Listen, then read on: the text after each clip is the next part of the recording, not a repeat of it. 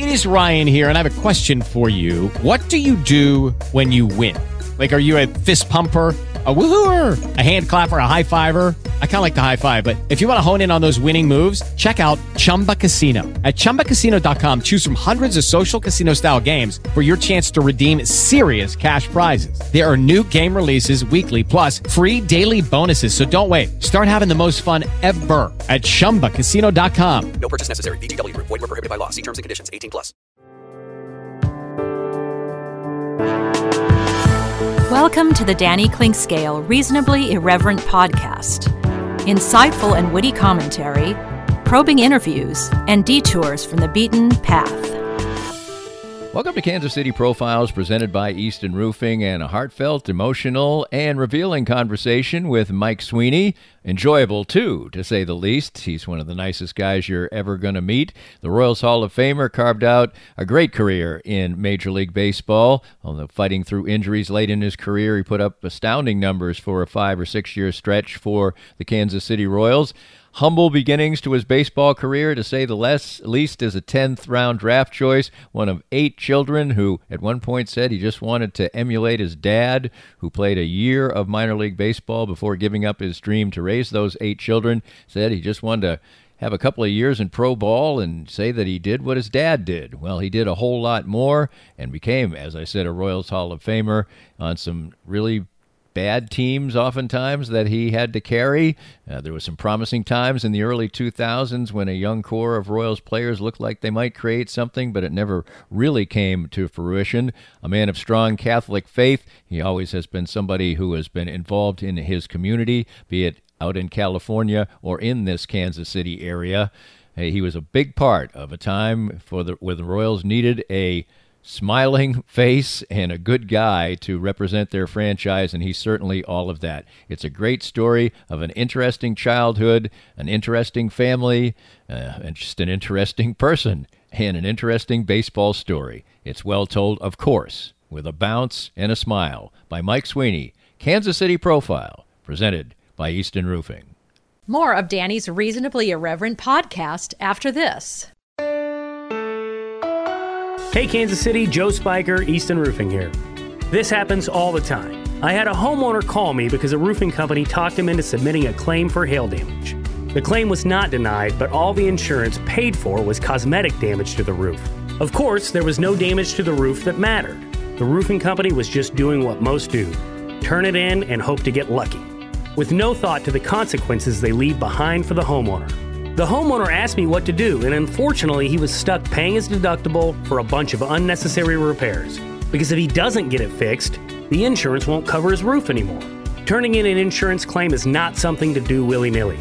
It is a serious procedure that requires serious people to help you through the process. That's why you should never turn in an insurance claim without having Easton Roofing take a look first, for free, and keep you from filing erroneous insurance claims that can hurt you in the end. Easton Roofing. Integrity matters. It's great to be back with Dr. Brad Woodle from Advanced Sports and Family Chiropractic and Acupuncture, with 8 convenient locations all around Kansas City. And as the weather gets better and gets warmer and gets more delightful, there are some downsides too, and you have the therapies for that. It is allergy time. As spring starts to come, so does the pollen. And we know that acupuncture has a tremendous effect in releasing pressures that we get in our sinuses and toning down the immune response to those allergens outside in the environment. And also, people who want to get out and move about a little bit more too. You got it. Through acupuncture and also chiropractic, we can help to remove inflammation, get the body moving again, and make sure you're balanced and ready to take on this summer. To feel improved body, mind, and spirit and learn much more, you can visit asfca.com/Danny. That's asfca.com/Danny. If you'd like to join these and other great sponsors and market your business to a growing and engaged audience, contact us at Danny@DannyClinkscale.com. Look forward to hearing from you. Mike, you're from a big family in California. Tell me where you were in the lineup of 8 Sweeneys and what it was like to be a little Mike Sweeney in Southern California in the 70s. Yeah, so growing up in Southern California, I was the second oldest of 8 children. Right. And, people ask me, when did your love of baseball, when did your love of God begin? And from the stories that my parents tell me, it began on the day that I was born, back July 22nd, 1973. If I rewind a little bit, my father was a star athlete in Orange County, set the track and field records at the prestigious Mater Dei High School, and he high jumped 6'8", ran a 9,900. Wow. And, he was a great athlete, set all the records for basketball, and was playing actually minor league baseball with the California Angels back then. And when my mother, who was a high school senior, became pregnant with the first of the 8 children. So my dad, knew that back then minor league players were only making a few $100 a month. He said, you know what, my job is to provide for the family, and I'm going to come home and start driving a beer truck and hopefully allow my beautiful wife and our future children's dreams to come true while sacrificing my own. So now you fast forward a year and a half, 2 years to the day of my birth, and I was 2 months premature, and my mom and dad gave birth to their first baby boy. And according to my parents, the story is, my lungs were underdeveloped. I was just 4 pounds, and the doctors told my parents it didn't look that I was going to be a healthy baby. In fact, they gave me a 50-50 chance of making it through the night. So my parents did 2 things. Number one, my dad asked the doctors if he took one of his baseball bats, if he could have it sanitized and laid next to me in my incubator. And he said he'd always dreamt of having a little boy, and although this little baby boy's life was in jeopardy, he felt that's his little slugger, and wanted a baseball bat laid next to his little 4-pound body. And number 2, my parents said, if our little boy's not going to make it through the night, we want him to die a Christian. So they asked their local Catholic priest to come and baptize me as just a baby that was about 10 hours old. Well, my mom sat in the room and prayed and cried and hoped for the best. And my dad actually sat on the street corner up until the sun came up around 5 a.m. And he prayed like crazy to God. And ironically, I was born at UC Irvine Medical Center in Orange, California, only about a mile away from the Big A, where my dad most likely would have played had he not given up his dreams to sacrifice for our family. So when the sun came up, my dad was done crying, he was done praying, and went into the hospital and waited for the doctor. And they gave my parents the most joyful news when they said, okay, number one, so I don't know what happened between last night and this morning, but a miracle has taken place. Looks like your baby boy's going to live. It's going to be an uphill battle, and something miraculous happened between last night and this morning, and your little boy is going to be okay. So, growing up, the second oldest of the children in our family, my dad taught me the great game of baseball. And ever since I was a little boy, my favorite thing to do was to play catch with my dad. And, the glue that held our family together was going to mass together on Sundays. So I think that started on the day that I was born. That's a pretty cool story, to say the least. Now, obviously, you come from great stock. So when did you start to realize that? Well, first of all, what was it? I grew up in a big family, and we had 6, but my mom said that's it. We're not. So we had 6 in 10 years. So I know what a rambunctious family with 6 kids in 10 years. So you had 8. I know kind of what that's like, but just describe what it's like to have be in a family that big. Well, you know what? I loved growing up in a big family because I never felt like I had to go out of the house to be entertained. I never had a boring day. I felt like I woke up with my best friends. My mother was always the feminine role model of giving us boys in the family an example of the type of woman that we aspired to marry. And our father was the hardest working, most loving man towards my mom and us children that we could have ever asked for as a father. And he gave us an example of the type of man that we would hopefully someday grow into. So growing up in a big family, we always had someone to play catch with, someone to, watch cartoons with, play Monopoly with. It was a dream come true growing up in the family that I grew up in. When, as I mentioned, you have come from an athletic family and your dad was a great athlete, when did you realize that you had some aptitude for the game, and did you play other games? Well, I played a ton of other sports. You know, I played soccer, basketball, football. I even raced BMX bicycles. But baseball was always my first love, and it was always something that I loved to do. And looking back, one of the greatest moments of my life was, going to the batting cages that my godfather owned. It's called Home Run Park on Beach Boulevard, right next to, up the street from Huntington Beach, and just down the street from the Knott's Berry Farm and Amusement Park. And I think I was 4 years old, and I'll never forget it. It's one of my earliest childhood memories. And my dad, who I'm proudly named after, he's Mike Sr., said, "Little Mikey, we're going to go to the cages, your godfather's batting cage, and we're going to teach you how to hit in the cages today." And I'd hit off a tee, and I'd hit some wiffle balls that my dad had pitched me, but I never hit off a machine.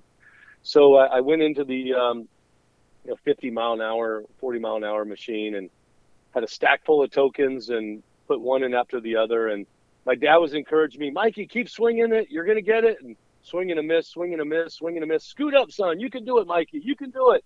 And before I made contact with that metal bat and that rubber ball, I was trying like heck, Danny. Before I was able to actually connect on a ball, the ball actually connected with my nose. And I fell down. I had bloody nose. And I'll never forget my dad buying me a frozen Snickers and got me a big bag of ice and stopped the bleeding. And he said, "Son, I'm proud of you for trying." And he goes, I think we should jump in the truck and head home. And my dad recalls the story like it was yesterday. He says, "No, Daddy, I don't want to go home. I want to get back in that cage." And after jumping back in that cage, I finally mastered it, and I hit ball after ball after ball, and that was one of the best days of my life. Sharing it with my father, learning what it means to overcome. And I played a lot of sports, Danny, and baseball was something I fell in love with. And at a young age, it was a sport that I knew that I was good at. I never dreamt that I would play in the major leagues and have a long career, but really the only reason I ever played the game was really to make my dad proud. He was my coach. He was my mentor. He was my idol. He still is my best friend. I get choked up because 7 years ago, my father was diagnosed with esophageal cancer. And like his little boy, he was given about a 2% chance to make it through the night. And he also is an example of a miracle.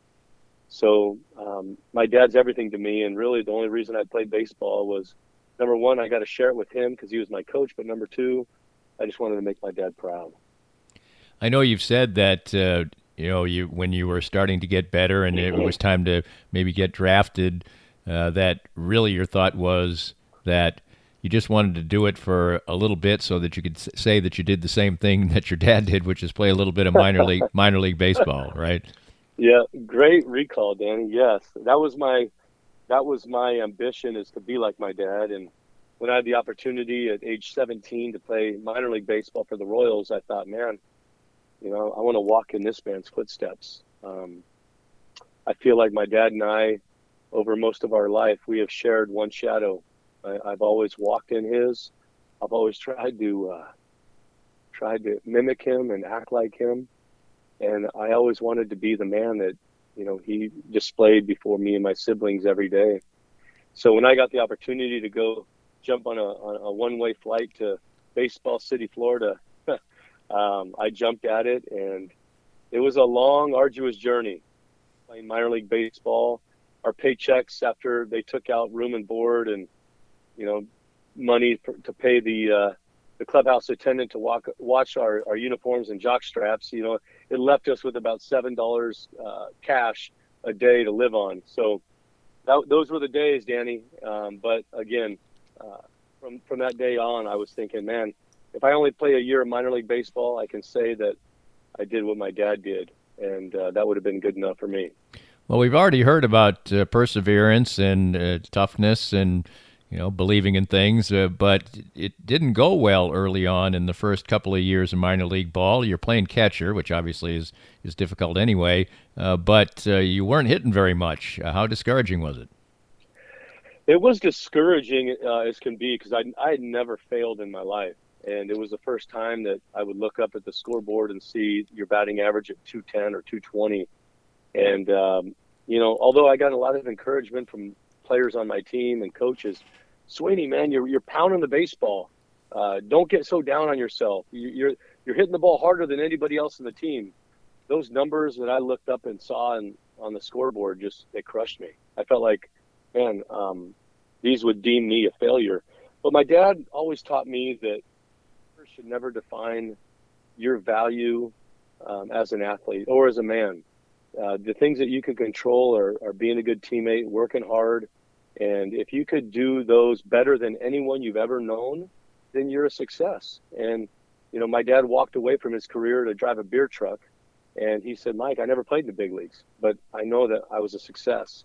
So it was hard to swallow because I felt like I was letting my family down back home.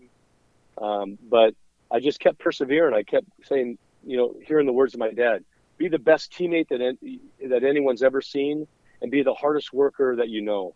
And I did it day after day after day. And although it started out a little bit bumpy, my career was able to get airborne, and by the grace of God and, with the help of some great coaches along the way, was able to set flight, and I got to soar at some pretty special heights in my career. Well, you did start to hit, and things did start to get better, but it still is. It's always a long road, especially for a person drafted out of high school to make it. But you started to put up numbers, and with finally getting the chance, you played in 1998 in the majors, and again a little bit of a struggle there. When did you start to feel comfortable and really think that you might just make it? Oh man, Danny, I got my first. I would say the biggest emotional or mental step in my career was after playing A-ball. I had a big year in Rockford, Illinois, under the leadership of John Miserock and Tom Bergmeyer. They were two of my coaches on my journey that probably had the most impact on my baseball career. They encouraged me. They pushed me. I felt like a Navy SEAL trying to make it through BUD/S training. I mean, they were super hard on me, but they were also encouraging. And after the 1994 season, I got put on the 40-man roster, and I arrived at Baseball City for my first big league spring training. And I'll never forget, my manager was Bob Boone. I had a poster of him hanging on my wall as a kid while he caught for the Angels. One of my teammates that I was competing was Lance Parrish, and he was one of my favorite catchers growing up because he had such a big, broad stature, and he hit the ball really well. I tried to model my game after both of those guys, and here I am sharing a locker room with them. And I'll never forget, we did the running portion. They called it gassers or lines and suicides, and you had to run 100 yards up, a sprint, jog 70 back, and then walk 30. And we had to do 10 of them in a row. And I remember not this guy on the team, but my dad always told me be the hardest worker. And I remember running so hard, I felt like I was lapping the guys, and I finished each sprint in first place. And I'm like, man, okay, I could compete with these guys. I'm looking around my teammates were Major League All-Stars like Greg Gagne, Gary Gaetti, Wally Joyner, Mike McFarland. These guys were superstars, and here I am sharing a locker room with them. So then I remember playing catch and seeing guys like Mac Farland and Brent Main and, Pat Borders and Lance Parrish were throwing the ball down to second base. And I remember waiting. And then I said, okay, I'll show them. And me zipping balls down to second base just as good as these major league stars. And then when batting practice came, that's when I lit up, because I wasn't hitting the balls that looked like they'd been chewed on by the beast in the movie Sandlot and found in the back of a garage somewhere with, spider webs on them. These were brand new baseballs. I'd never hit brand new baseballs in batting practice. And I remember hitting with the catchers, and I was hitting balls over the bleachers in left field going, man, okay. And then lastly, I went to the weight room, Danny. I would watch Lance Parrish and Mike McFarland and Brent Main and Pat Borders. I'd watch the weights that they were doing. And I said, okay, I'm going to do 5 pounds more than them just to know that I could do it. And after that spring training, I realized that the only difference between me and them was just between the ears. It was the mental side of the game. So when I started to kind of evolve as a player, I knew that I had the physical talent, but mentally I knew that I had to grow as a player.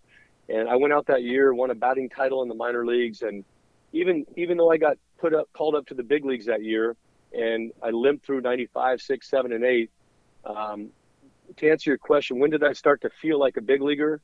It probably was in 1999 when I got moved from catcher to first base. Right. And it was the moment the season ended. It's, the end of September 1999. And I looked up and I saw the last game of the year.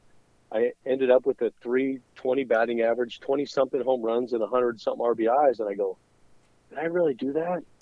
I'm just a kid from Southern California that played hard to make my dad and mom proud, and holy smokes, like, I'm a big leaguer now.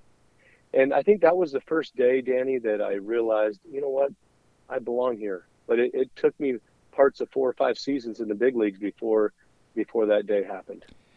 Well, you guys right then had a really outstanding offensive team, and I remember heading into the 2000 season, there were a lot of expectations for the team because you'd scored a bunch of runs, and you had young players there, Damon and Beltran and Dye and yourself, and you would be a good offensive team, and despite some player losses over the next few years, but you had some pretty bad pitching staffs and teams. You're a team guy, like you said, be the best teammate or anything.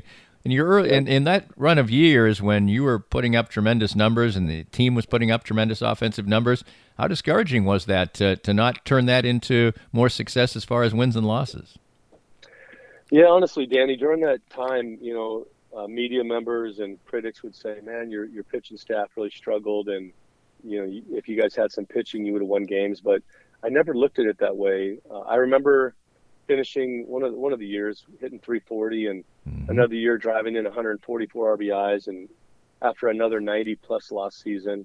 And I remember I never once in my mind thought, doggone it, if we would have had better pitching, we could have won. I honestly thought, man, I should have hit 370. I should have driven in 160 because that would have helped us win so many more games. I could have played better defense at first base and helped my pitching staff. So I was always taught as a young boy to never point a finger at others, and instead be hard on yourself and realize that there's a lot of things that you always could do better that could have helped your team win. So I know on paper it probably would say that, yeah, if we had better pitching, maybe we could have won. But I never once as a player ever thought, oh man, we're playing the Yankees and they have Andy Pettitte and Roger Clemens and we have whoever. It was always, no, doggone it, we lost 11-9 today. Well, that's on me and Jermaine Dye and Joe Randa and Johnny Damon and Beltran. We should have scored 12 today. I mean, that's on us. So I don't know. I think that's a championship type mentality that you have to have. And that's the way I was brought up, and that's how I believed. Well, obviously, all of this great success offensively, it's an organization that's going to have to make decisions. And in the end, you became the person who got the big contract, and it was the first big contract, really super big contract in Royals history in that context. Obviously, times had just changed, and other people were making a lot of money for their time. And at the beginning, things went well, but how much pressure did you feel like that put on you when you signed that big contract?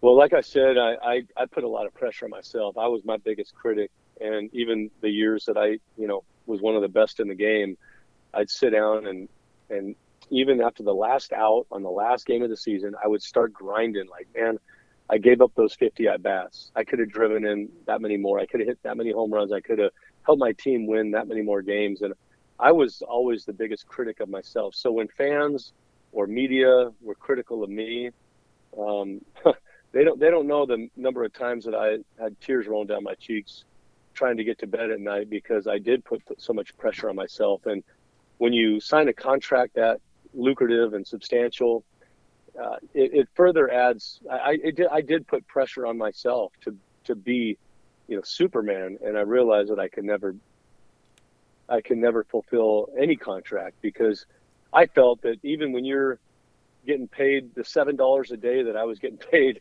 in rookie ball, I felt like we were overpaid. When you're getting paid after taxes in the big leagues, the minimum salary was $119,000 after taxes. You pay your agent, you're clearing maybe $55,000 a year. Man, we were overpaid then, because it's a child's game. I mean, I never played the game of baseball for a penny. I played it because I loved it. I love competing. I love pushing my teammates to be their best and even better than they could have ever dreamt of. So, yeah, the contract did add pressure, because it took my focus off of just simply playing the game to compete, and it put pressure on me, because the media would say, hey, you're the X $1 million man, and you signed this big contract, now you got to do it. And I allowed those thoughts and those emotions to creep into my mind and my heart. And it wasn't until I just was able to take a step back and realize, doggone it, I am overpaid. Yes. I was overpaid as a rookie ball player in Baseball City, when I had to go down to Walmart to get clippers to learn to be a team barber because we didn't have enough money for a haircut. I was overpaid then. So doggone it. Yeah. I've been overpaid my whole life as a baseball player, because, if you're playing baseball and getting paid a penny to play it, you're overpaid. And, but those were certainly some tough times, Danny, because, the injuries, the pressure, the losing, those things weigh on you and beat you down more than the fans could ever imagine. More of Danny's Reasonably Irreverent podcast after this. Kansas homeowners, betting is legal in Kansas now. Don't make a bad bet on your roofer. Call Easton Roofing, 913-257-5426. Easton Roofing, integrity matters. I'm here with Matt Llewellyn from the 23rd Street Brewery, and Matt, it is March Madness time and NCAA tournament time, and the defending champs are looking good, and here is a great spot to enjoy it all. Absolutely. We'll have all the TVs on KU, but all the other tournament games as well. We'll have all the hoops action you can take here. KU's looking awesome, but it's a great place to watch any tournament game here at 23rd Street Brewery. Great food, great beer, great spot. I think so. Please come join us. Love to see you. At the 23rd Street Brewery. It's at 23rd and Castle, your home for the NCAA tournament and the defending champion Kansas Jayhawks. It's time to tell you about a great opportunity to improve your retirement outlook by using the outstanding services of 401k USA. What the experts at 401k USA bring to you is an overlay of your current 401k plan that manages it in a far more proactive and responsive way. Too many retirement plans can be restrictive, but 401k USA brings far more flexibility to your plan to capitalize on opportunities and avoid downturns. It's simple and easy to find out much more about all the details on taking a close look at what the friendly experts at 401k USA can do for you. You can create more retirement wealth and a richer lifestyle by visiting 401kusa.org today, or by texting to 816-844-6236.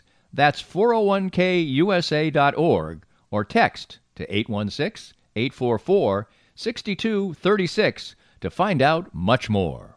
If you'd like to join these and other great sponsors and market your business to a growing and engaged audience, contact us at danny@dannyclinkscale.com. Look forward to hearing from you. Our guest is Mike Sweeney, Royals Hall of Famer, still involved with the organization, obviously does great work in the community, has always done that. We'll talk about that a little bit more.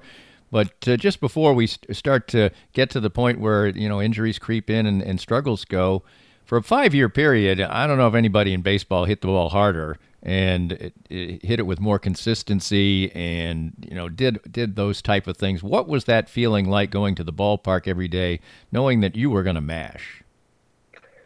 Well, I had a lot of help from a lot of people, guys, hitting coaches like Lamar Johnson. I mentioned John Miserock and Tom Bergmeyer.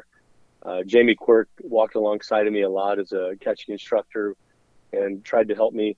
Ironically, people would ask Jamie Quirk when I was catching, hey, what kind of catcher is Sweeney? And Jamie goes, well, he could sure hit. And they said, no, what kind of catcher is he? Oh, like I said, he could sure hit. But Jamie Quirk's best friend, George Brett, he'll never realize the impact that he had on me just by his presence. Growing up as a kid, I wore number 5 because I wanted to be like George Brett. Obviously, when I played for the Royals, that was not an option. But when I went on to play in Oakland, Seattle, and Philly, I wore that number 5, and I tried to play the game and compete at a level like George did. And to have a guy like George Brett come in with you every spring training, be in the locker room, sitting on the bench with you, it was invaluable as a player because his wealth of knowledge, his legacy is something that you can't put a number on as far as its value. But George would give me, little mental tips every day I was around him. I was a sponge, and I wanted to soak up as much as I can from George. So, having guys like George really around really allowed me the ability to grow my game and mentally to be at the top. And even when I was, like you said, Danny, I was one of the best, top 5 and hitters in the game. George allowed me some mental growth to help me become that player. I remember one time, Danny, in particular, I was facing a big league closer, and it was the 9th inning, and the fans were on their feet, and I can't remember if I popped up or grounded out. But the next day, I'm sitting around the batting cage with George, and he says, "Hey, Sweens, I was at the game last night in the 9th inning." And he said, how did you feel about facing, Mariano Rivera? And, crowds on their feet, they were hoping for you to come up with a hit. And I shared with them, man, I'm facing the best closer in baseball. And, the fans were on their feet, and I wanted to come through. And he said, "Mike, I want you to consider something. How do you think Mariano Rivera felt facing you in that situation?" And he says, "You're the last guy in that dugout that Mariano Rivera wanted to face. So the next time that you step in that box with a game on the line, look into the eyes of that pitcher and realize that you're the last son of a," George got a little bit fired up, maybe use some words I can't use on your show, Danny, "but you're the last guy in that dugout wearing royal blue that they want to face that night in the 9th inning. So switch the mental game and put the pressure back on where it belongs, on the pitcher." And I carried that, Danny, for the rest of my career. But George Brett, man, he had and still has had, such a big impact on my career and my life. He is, we call him King George. My kids call him Uncle George. And many people just simply call him number 5. But George Brett had a huge impact on my career. I just want people to know this. I mean, they can easily look up these things, but they probably wouldn't notice this aspect of it. For the 4 years that you hit 300 or well over 300, you walked more than you struck out, and you didn't strike out very much. That's a different deal right then. 54, 48, 71, 67, 64, 64. Amazing contact, and just absolutely tremendous hitting. And you must kind of scratch your head a little bit when you see some of the greats of the game who are perfectly willing to go and strike out 170 times.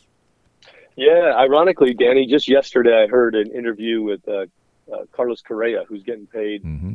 He's going to be getting paid a ton of money, and is regarded as one of the best in the games. And Mark DeRosa was interviewing him, asking him like what his swing path is and what he's trying to do. And Carlos said completely, they don't pay me to hit ground balls, and I don't not get paid if I strike out. They pay me to drive the ball in the air and hit the ball out of the ballpark, and that's what I'm trying to do. And so my swing is this. And so clearly my vision of hitting, or my mentality, I always felt that, doggone, if I put wood on leather and I hit it hard, I got a chance to help my team. Mm-hmm. If I swing through balls or the umpire rings me up, strike 3, that is the worst thing that you could do with your at-bat, and you're certainly not helping your team.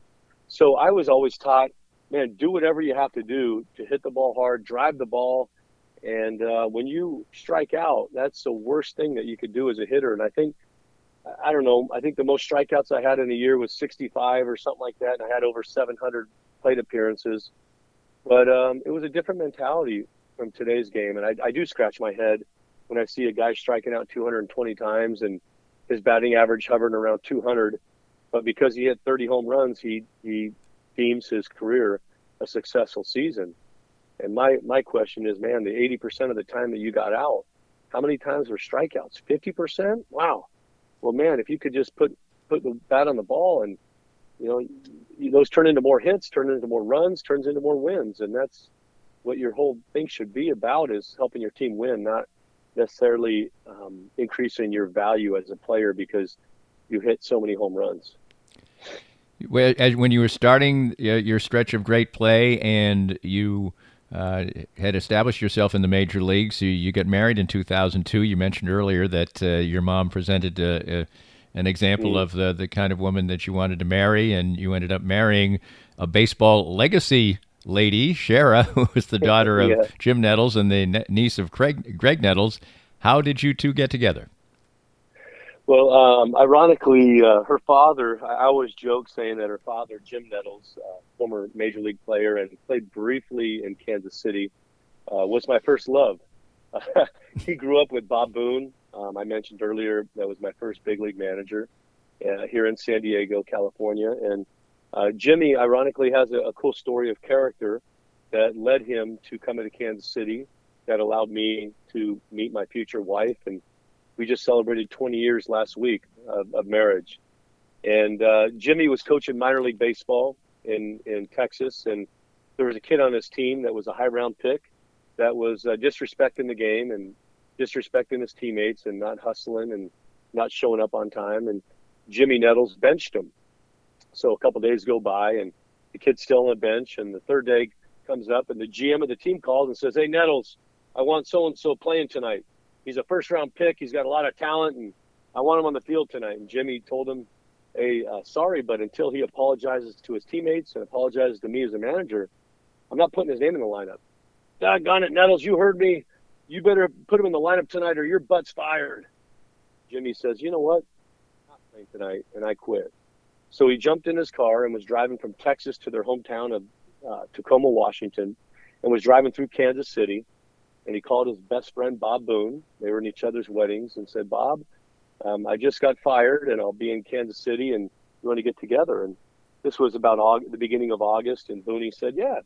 So they were hanging out at the stadium. Jimmy ended up throwing a little BP that day, left-handed BP, and Boone said, "Hey, we only got about 7-8 weeks left in the season. If you want to stick around, we could use a left-handed arm and a guy to hit fungos and a guy to hang out in the bullpen and help out when you can." And Jimmy Nettles says, fine, for sure. So through that, Jimmy's wife, Carol, and his daughter, Shara, who later became my wife, came to visit him. And our first date was on the plaza at Houston's Steakhouse. It's no longer there. Right. But that night I called my best friend, and I knew that I'd met a woman like my mother. And I said, "Hey, I just met my wife." And here we are 20-something years later. And, we've been married 20 years. We're blessed with 6 children, ages 18 to 3. And life, Danny, is a beautiful thing in my world.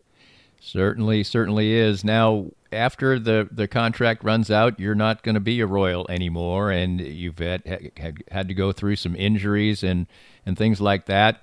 What made you either persevere, or what was the process then of trying to, decide whether, when you wanted to continue playing? If you wanted to continue playing, you're 34 years old, you would play 3 more seasons. What was that like, and how disappointing was it to maybe not have your body allow you to do the things that you once knew you could?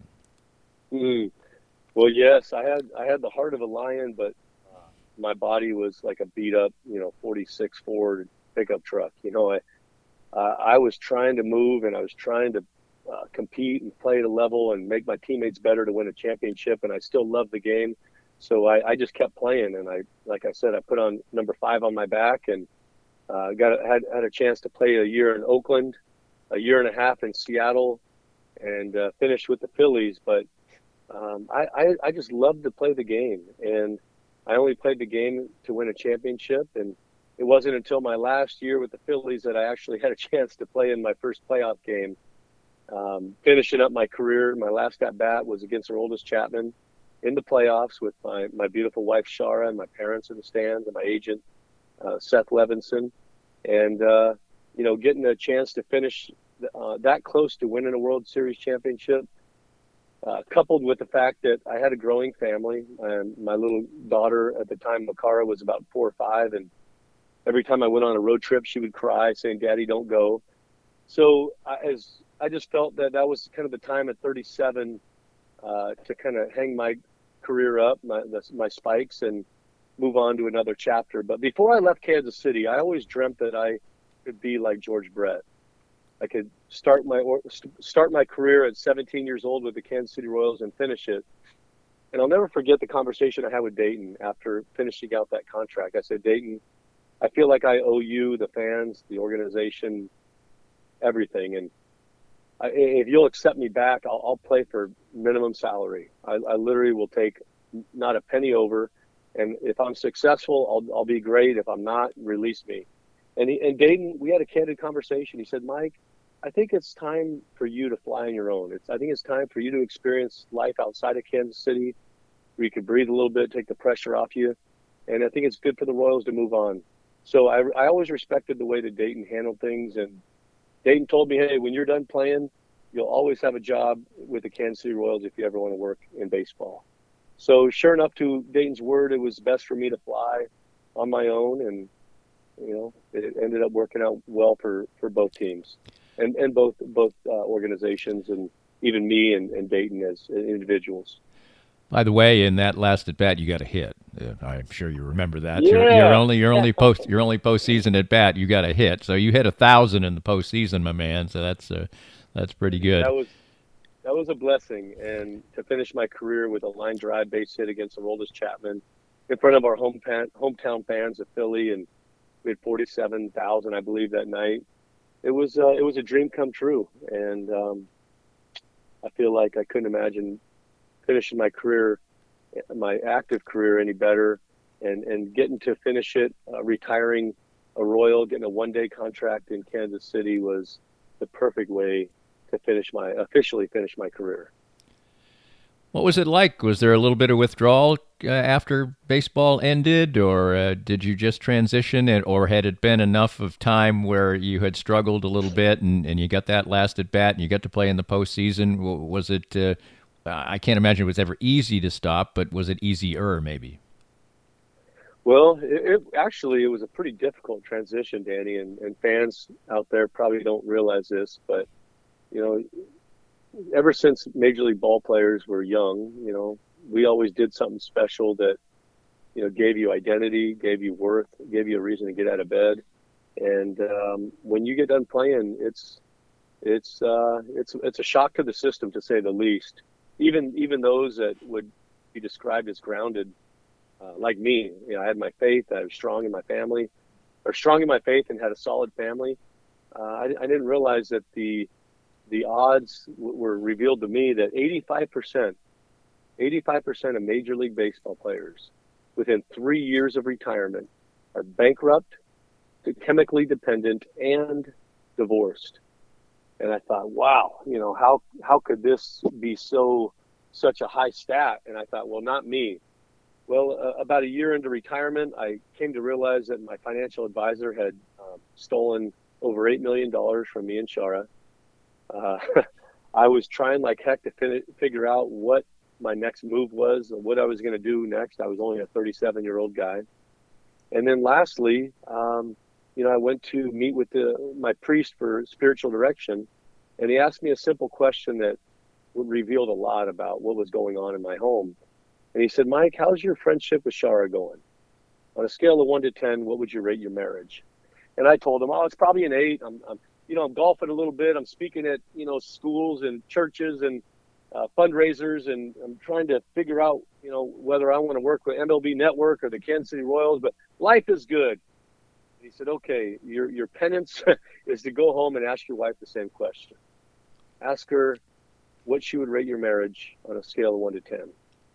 And I played the game that most men do of, hide and cover up and reveal what you think is best. And I said, well, I cleaned up the kitchen this morning. I got up at 4, made lunches for the kids and breakfast, and left a love note for Shara. So when I get home, it's probably going to be back to a 10. But this morning, I would probably say it's an 8. When I got home, Danny, and I asked Shara a question. I said, honey, Father Martin asked me to ask you a question, and I want you to give me an honest answer. What would you rate our marriage? And she, through glossy eyes filled with tears, she said, can I be honest with you? I said, please. She said, probably a 2.5. She said, honey, when you're home, you're not present. You're gone trying to figure out who you are and what you're supposed to do next. And I don't feel like we even have a marriage. Our children don't know who you are as their father. And I'm afraid of the road that we're on right now. Well, that 85% of Major League ball players being divorced, chemically dependent, and bankrupt were staring me right in the eyes, because although I didn't have a drinking or a drug problem, I never did and never will by the grace of God, I knew that my marriage was on the rocks, and the ability to provide for my family, and the big D of the big B of bankruptcy was man, a realization. And man, if those two things fell apart, I realized that, man, I was just a bad month or a bad year away from checking that box of being all three of those that, gave that statistic of 85% of Major League ball players being bankrupt, chemically dependent, and divorced.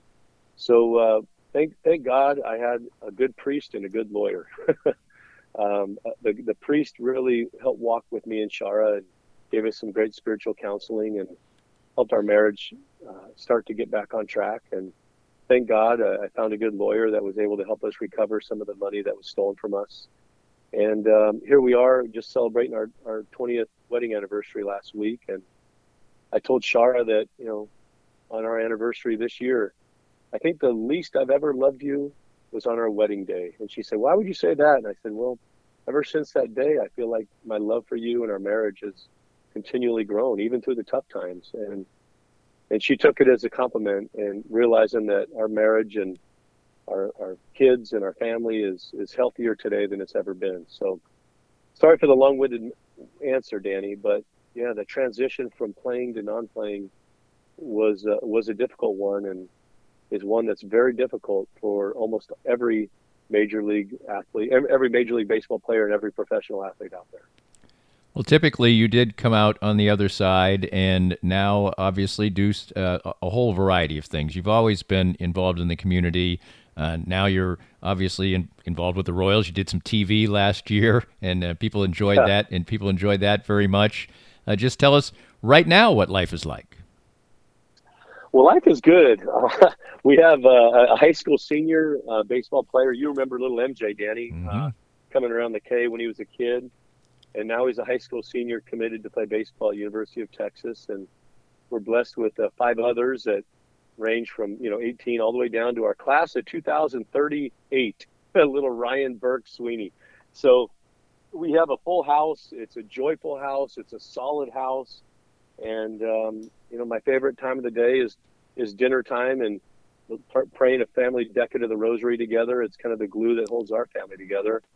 And, honestly, I love working in leadership development with the Kansas City Royals, the baseball operations side. And when needed to, I really enjoyed filling in on the broadcast team when some of our legends were away from the booth. And I love being a part of the Kansas City Royals and still having the ability to keep my family and my marriage number one after my faith in Christ. This podcast was made possible by our great sponsors like Easton Roofing, the presenting sponsor of Kansas City Profiles at the Danny Kling Scale Reasonably Irreverent podcast. Easton Roofing, where integrity matters. We hope you enjoyed the latest Danny Kling Scale Reasonably Irreverent podcast. Come back soon for something fresh and new.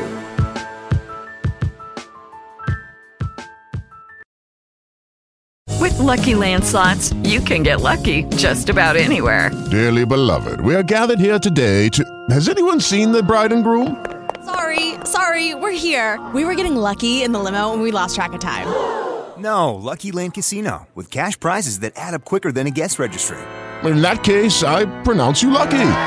Play for free at LuckyLandSlots.com. Daily bonuses are waiting. No purchase necessary. Void where prohibited by law. 18+. Terms and conditions apply. See website for details.